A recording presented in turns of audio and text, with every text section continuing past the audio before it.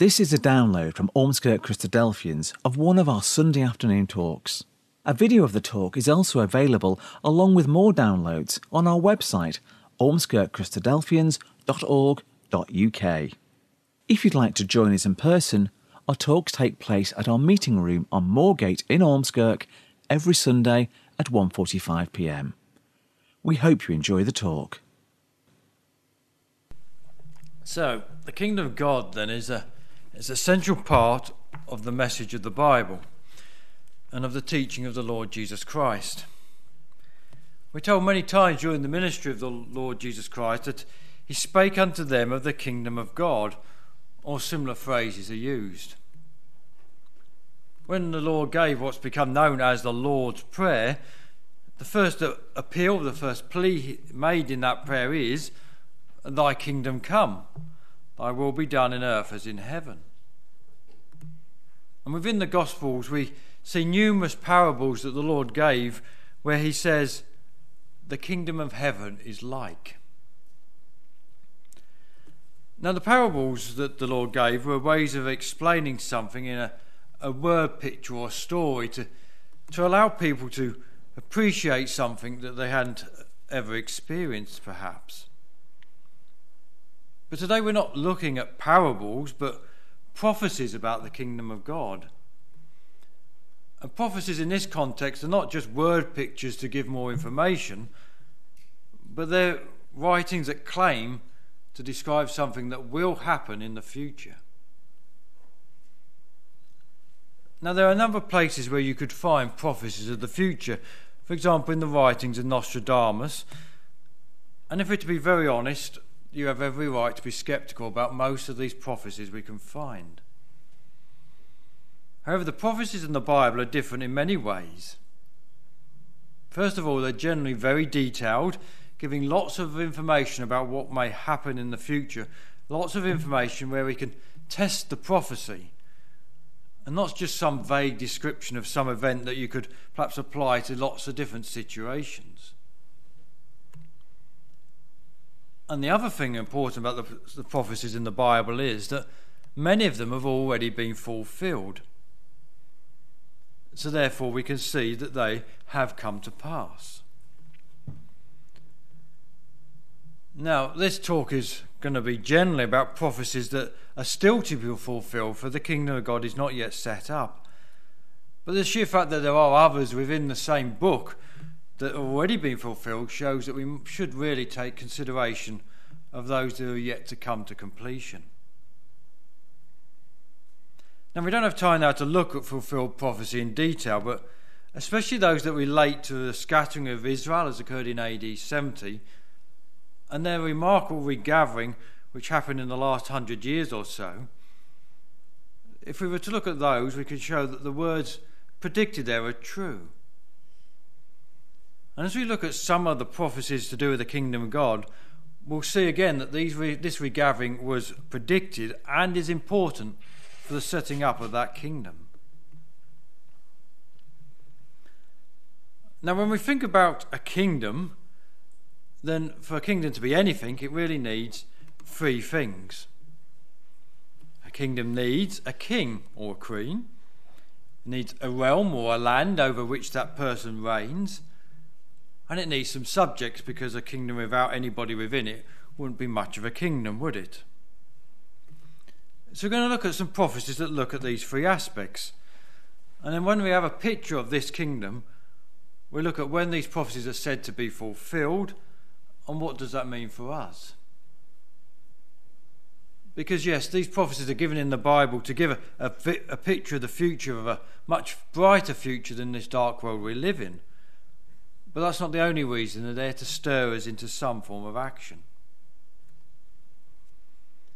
So we're looking at the kingdom of God. No need to go there, but one verse in Zechariah 14 sort of sums up what we're talking about. It's Zechariah 14 verse 9. And the prophecy is, "And the Lord shall be king over all the earth. In that day shall there be one Lord, and his name one." So the Bible says the Lord God shall be the ultimate king over all the earth. But we see in other prophecies that he will, certainly at first, have a representative, a human, to rule for him on the earth. And our opening reading, Psalm 72, talks about that representative for God as king over his kingdom. Now, Psalm 72 was written by King David. It tells us that in the last verse of the psalm, the prayers of David, the son of Jesse, are ended. And the title to the psalm tells us that he wrote it for his son Solomon, who was to be king over Israel when David stood down from the throne. But though this is a prayer by David that his son would be a great king when he succeeded him to the throne of Israel, we know that when we read through the Bible what happened with Solomon, that though he was a wise man, he was far from the perfect king described in Psalm 72. And we can also tell when we look at elsewhere in the Bible, and some of these areas we'll look at, that the ultimate king that this was talking about would be the Lord Jesus Christ.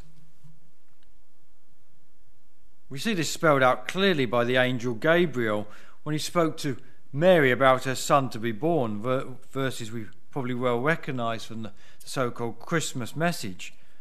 It's in Luke chapter 1. And the angel said unto her, Fear not, Mary, for thou hast found favour with God. And behold, thou shalt conceive in thy womb and bring forth a son, and shalt call his name Jesus. He shall be great, and shall be called the Son of the Highest.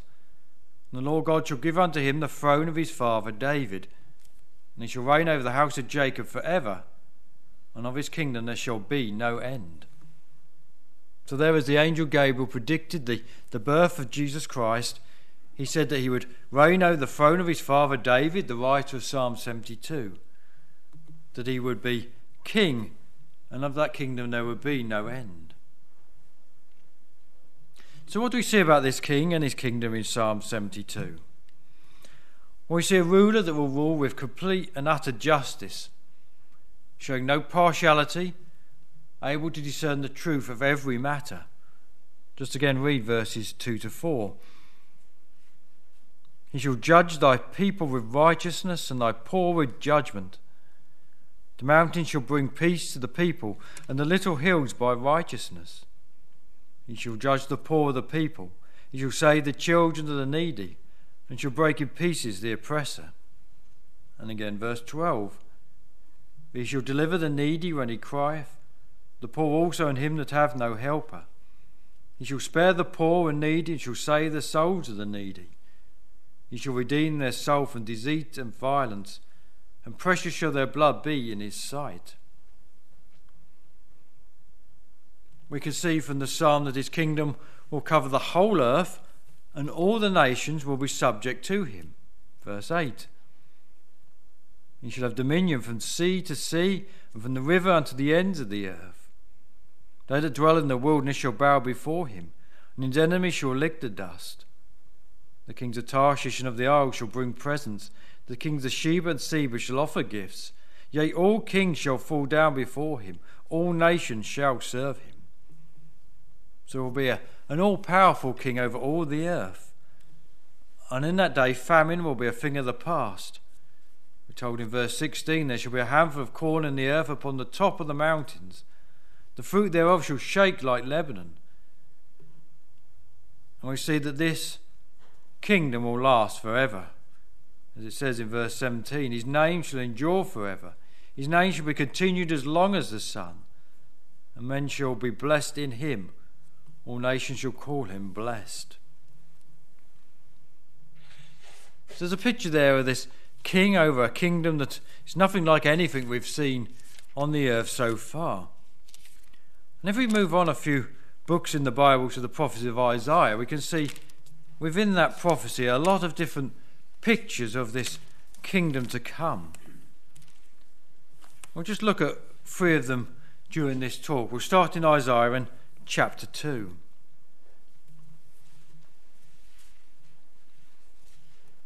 Isaiah chapter 2 and verses 2 to 4. And it shall come to pass in the last days that the mount of the Lord's house shall be established in the top of the mountains, and shall be exalted above the hills, and all nations shall flow unto it. Many people should go and say, "Come ye, and let us go up to the mountain of the Lord, to the house of the God of Jacob. And he will teach us of his ways, and we will walk in his paths. For out of Zion shall go forth the law, and the word of the Lord from Jerusalem. And he shall judge among the nations, and shall rebuke many people. They shall beat their swords into plowshares, and their spears into pruning hooks.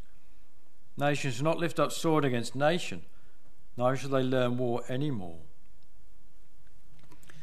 Now that last phrase there about beating their swords into plowshares, etc., it's one that the whole world has grasped hold of. And they've used it in a vision of a worldwide kingdom they would like to set up. It's actually a phrase used outside the United Nations building in New York. But this organisation set up by man to bring peace to the earth has failed miserably to indeed bring that phrase to pass.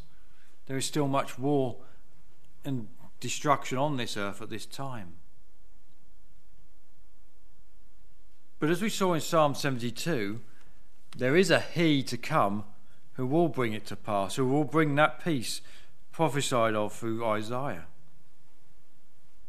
Ultimately, of course, this is God who will intervene, but it's through his representative, the Lord Jesus Christ.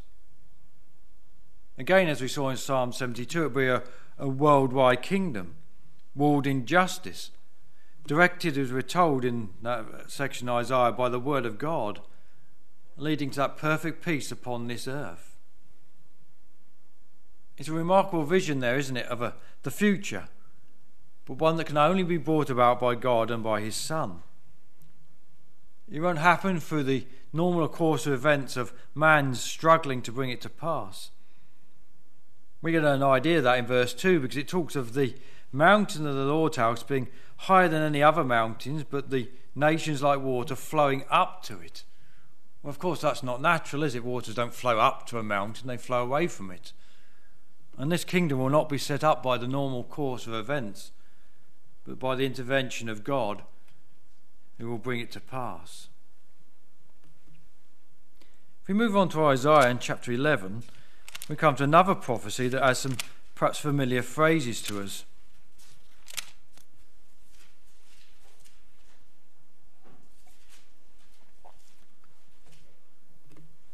Isaiah chapter 11, verses 1 to 10. "And there shall come forth a rod out of the stem of Jesse, and a branch shall grow out of his roots. And the Spirit of the Lord shall rest upon him, the Spirit of wisdom and understanding, the Spirit of counsel and might, the Spirit of knowledge and of the fear of the Lord.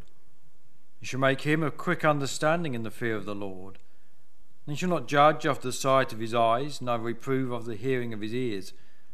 But with righteousness shall he judge the poor, and reprove with equity for the meek of the earth. And he shall smite the earth with the rod of his mouth, and with the breath of his lips shall he slay the wicked. And righteousness shall be the girdle of his loins, and faithfulness the girdle of his reins. The wolf also shall dwell with the lamb, and the leopard shall lie down with the kid. And the calf and the young lion, the fatling together, and the little child shall lead them. And the cow and the bear shall feed, their young ones shall lie down together. The lion shall eat straw like the ox. And the sucking child shall play on the hole of the asp, and the weaned child shall put his hand on the cockatrice den. They shall not hurt nor destroy in all my holy mountain. For the earth shall be full of the knowledge of the Lord, as the waters cover the sea.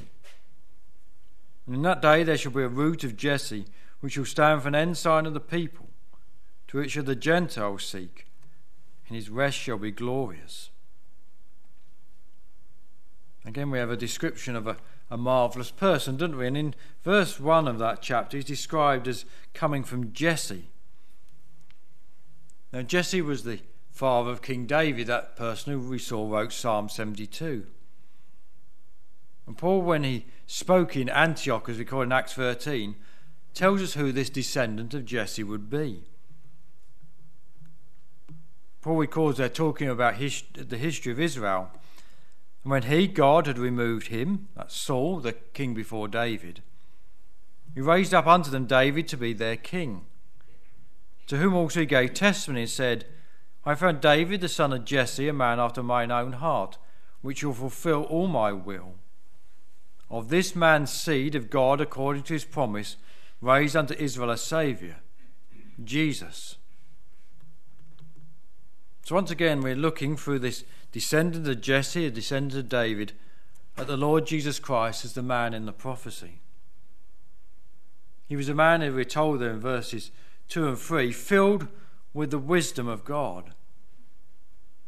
And twice Luke in his gospel, when talking about the growing up of the Lord Jesus Christ, tells us in Luke chapter 2, and the child grew and waxed strong in spirit, filled with wisdom, and the grace of God was upon him.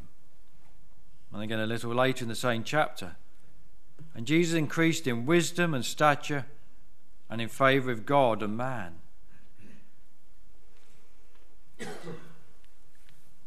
Once again in Isaiah 11 we see the righteousness of this king in verse 4 as he again judges the poor with complete equity. A leader who will do what is right on all occasions, not swayed by any personal interest or by national or party politics.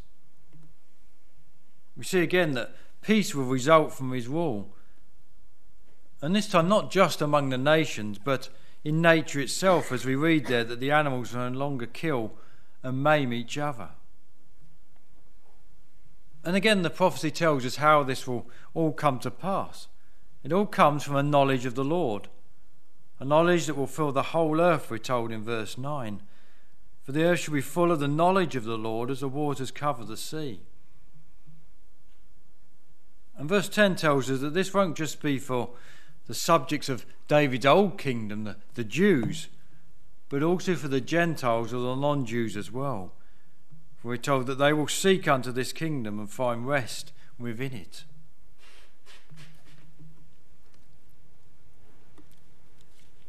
If we move on again to Isaiah chapter 65, we have yet another picture in Isaiah of this kingdom to come, and again we can see a link to the prophecies we've already seen.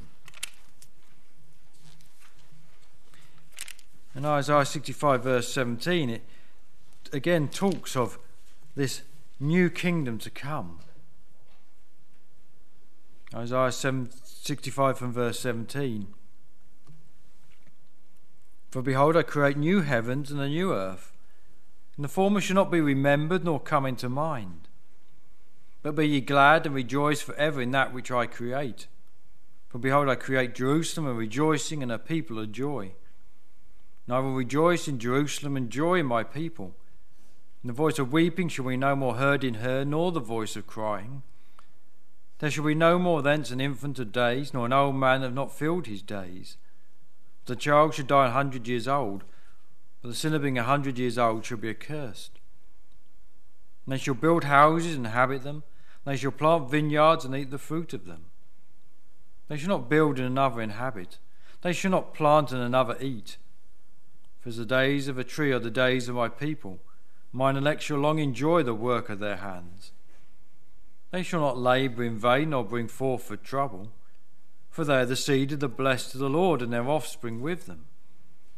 And it shall come to pass that before they call, I will answer. While they are yet speaking, I will hear.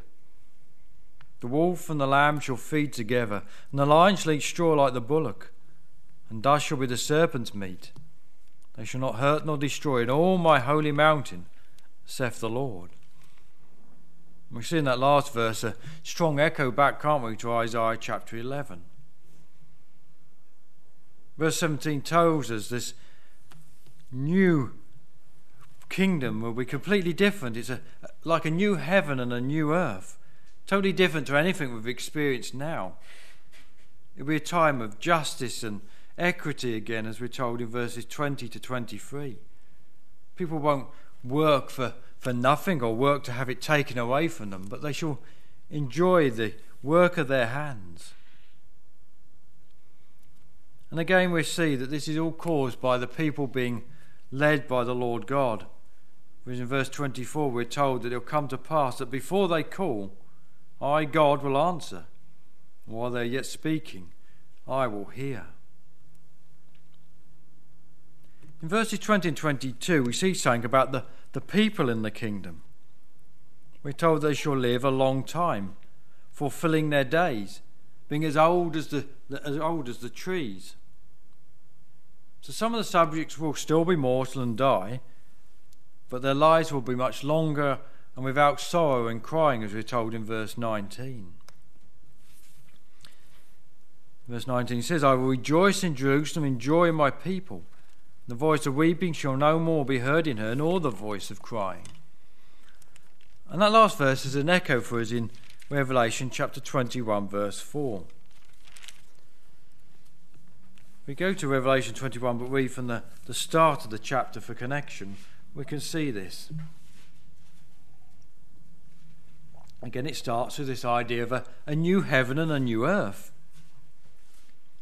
I saw a new heaven and a new earth. For the first heaven, the first earth were passed away, and there was no more sea. And I, John, saw the holy city, New Jerusalem, coming down from God out of heaven, prepared as a bride adorned for her husband. I heard a great voice out of heaven saying, Behold, the tabernacle of God is with men, and he will dwell with them. And they shall be his people, and God himself shall be with them and be their God. God shall wipe away all tears from their eyes. There shall be no more death, neither sorrow nor crying, neither shall there be any more pain, for the former things are passed away. So we have that new heavens and a new earth, as we saw in Isaiah 65, and with this idea of God taking away sorrow and crying. But verse 24 of Revelation 21 goes further, doesn't it? It doesn't just say there'll be a lack of sorrow like Isaiah prophesied, but it says death eventually will be no more, that people will no longer die. This we can see from scriptures after a period of time after the kingdom has been established. We started by looking at Zechariah chapter 14, where we were told that ultimately God would be the king over all the earth. But we've seen since then that Jesus would be his representative, at least for a time. Keeping your fingers in Revelation, we're coming back in, but in 1 Corinthians chapter 15, we can see how this happens, this handing over from Jesus to God himself to be king on the earth. And there's a lot of he's and hymns in here, so we'll try and pick it out as we go through the section. But in 1 Corinthians 15 from verse 24 we read, Then cometh the end. So this is towards a period of time after the kingdom has been established, when he, the Lord Jesus Christ, we see that from verse 23, shall have delivered up the kingdom to God, even the Father, when he shall have put down all rule and all authority and power. So we're told that Jesus will reign for a period of time, bringing the earth to this perfect pitch that we've seen in the other prophecies. Verse 25, For he must reign till he put all enemies under his feet. The last enemy that shall be destroyed is death. For he hath put all things under his feet. So that's God hath put all things under Jesus' feet. But when he saith all things are put under him, it is manifest that he is accepted, God, which did put all things under him, Jesus.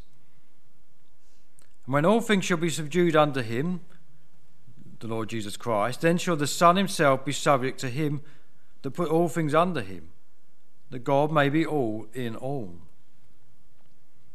So we see then that there will be a period of this kingdom to come when Jesus will reign over the earth, and at the end of that time, then even death will be abolished. No people will no longer die, and after that God will rule directly upon this earth.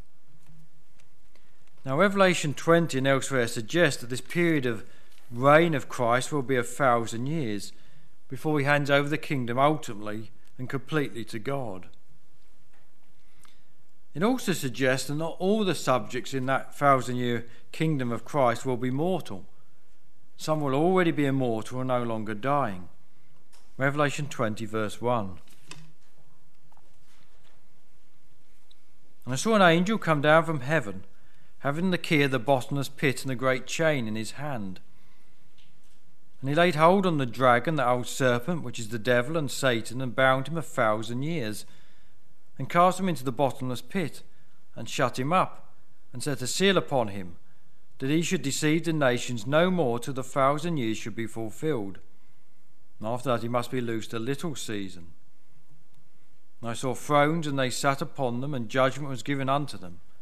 And I saw the souls of them that were beheaded for the witness of Jesus and for the word of God, and which not worshipped the beast, neither his image, neither received his mark upon their foreheads or in their hands.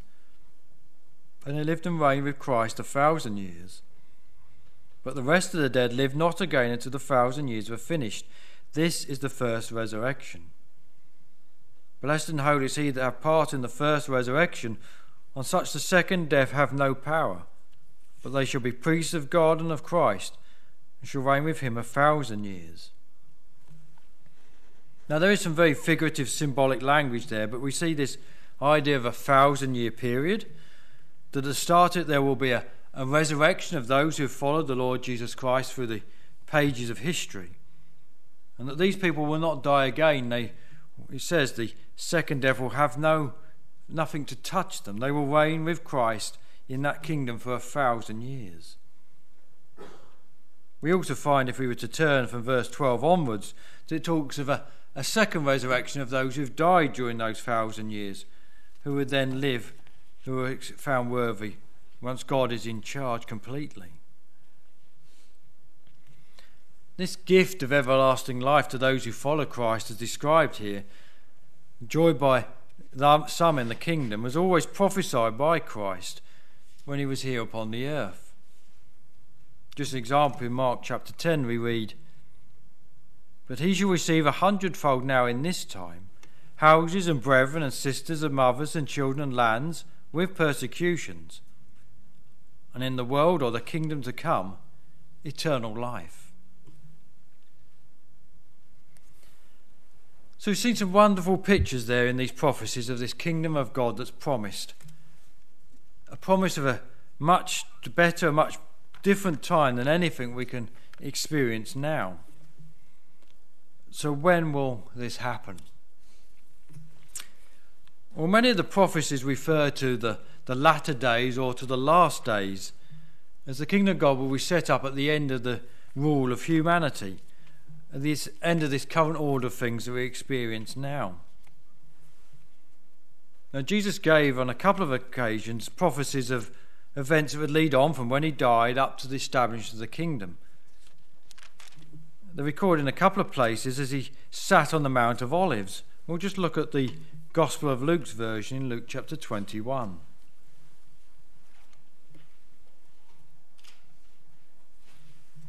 This is what is known as the Mount Olivet prophecy, was given by Jesus. He looked back on the city of Jerusalem, and we read from verse 24. "And they shall fall by the edge of the sword, and shall be led away captive into all nations. And Jerusalem shall be trodden down of the Gentiles until the times of the Gentiles be fulfilled. And there shall be signs in the sun and in the moon and in the stars. Upon the earth distress of nations with perplexity, the sea and the waves warring. Men's hearts failing them for fear, for looking after those things which are coming on the earth. For the powers of heaven shall be shaken. And then shall they see the Son of Man coming in a cloud with power and great glory. When these things begin to come to pass, then look up and lift up your heads, for your redemption draweth nigh." He spake to them a parable. "Behold the fig tree and all the trees. When they now shoot forth, ye see and know of your own selves that summer is now nigh at hand. So likewise ye, when ye see these things come to pass, know ye that the kingdom of God is nigh at hand." Earlier in the chapter, up to verse 23, Jesus very much talking about the events around his own time, leading up to the time in verse 24 when he predicts the slaughter and captivity of the Jews at the hands of the Romans, as occurred in AD 70. And in verse 24 he then continues, doesn't he, to say that this subjection of Jerusalem by non-Jewish people, the Gentiles, would continue until a time when the time of the Gentiles would be fulfilled. And if we look at history, we can see indeed, as I said, that Jerusalem was taken in AD 70 as prophesied, and it was ruled by non-Jews throughout the next 2,000 years of history. Until in 1967, when Israel took control of the whole of Jerusalem. Jesus picks up on this again in verses 29 and 30 when he talks about the fig tree which we could show in Scripture represents the nation of Israel. And he says when that fig tree blossoms, when it becomes a nation again, then again we know that the kingdom of God is very close. So as I said at the start, all these prophecies that we could see have been fulfilled about Israel returning to its land after many, many years. They are important because they tell us that the kingdom of God is very near to come. As he says in verse 31, so likewise you, when you see these things come to pass, know that the kingdom of God is near at hand. So we've seen that there are many prophecies of this kingdom of God. They talk about a kingdom that stretches over the whole world, ruled by a king who will reign in total righteousness with perfect justice. We've seen it be a world that's totally different to anything we see now. No war, no famine, no sorrow, and ultimately no death. In Revelation 20 it told us that those who served Jesus would be raised and judged at the beginning of the kingdom, and then rewarded with a place in that kingdom to serve with him. In fact, we're told this in a number of places in Scripture. For example, in Acts chapter 17, Paul says when speaking in Athens, because God have appointed a day in which he will judge the world in righteousness by that man whom he have ordained, whereof he have given assurance unto all men, and that he have raised him from the dead. And again, when writing to the Corinthians, in 2 Corinthians, Paul said, for we must all appear before the judgment seat of Christ, that everyone may receive the things done in his body, according to they have done, whether it be good or bad. So the kingdom will be ushered in by this judgment, the resurrection and the judgment of those who've tried to serve Christ. And to have a place in that glorious kingdom prophesied, we need to pass that judgment. And we cannot do that of our own selves. We all sin, we all fail what God wants of us. We only deserve death. Paul tells us in Romans 6, but he also tells us there is hope. Romans 6 verse 23, for the wages of sin is death, but the gift of God is eternal life through Jesus Christ our Lord. So that eternal life we saw there in this glorious kingdom is a gift of God, associated with the Lord Jesus Christ. With such a glorious future coming, hadn't we better find out how we can become associated with the Lord Jesus Christ and share in that kingdom to come? We hope you enjoyed that talk. For more downloads, videos, information about what we believe and details of our meeting times, go to our website, ormskirkchristadelphians.org.uk.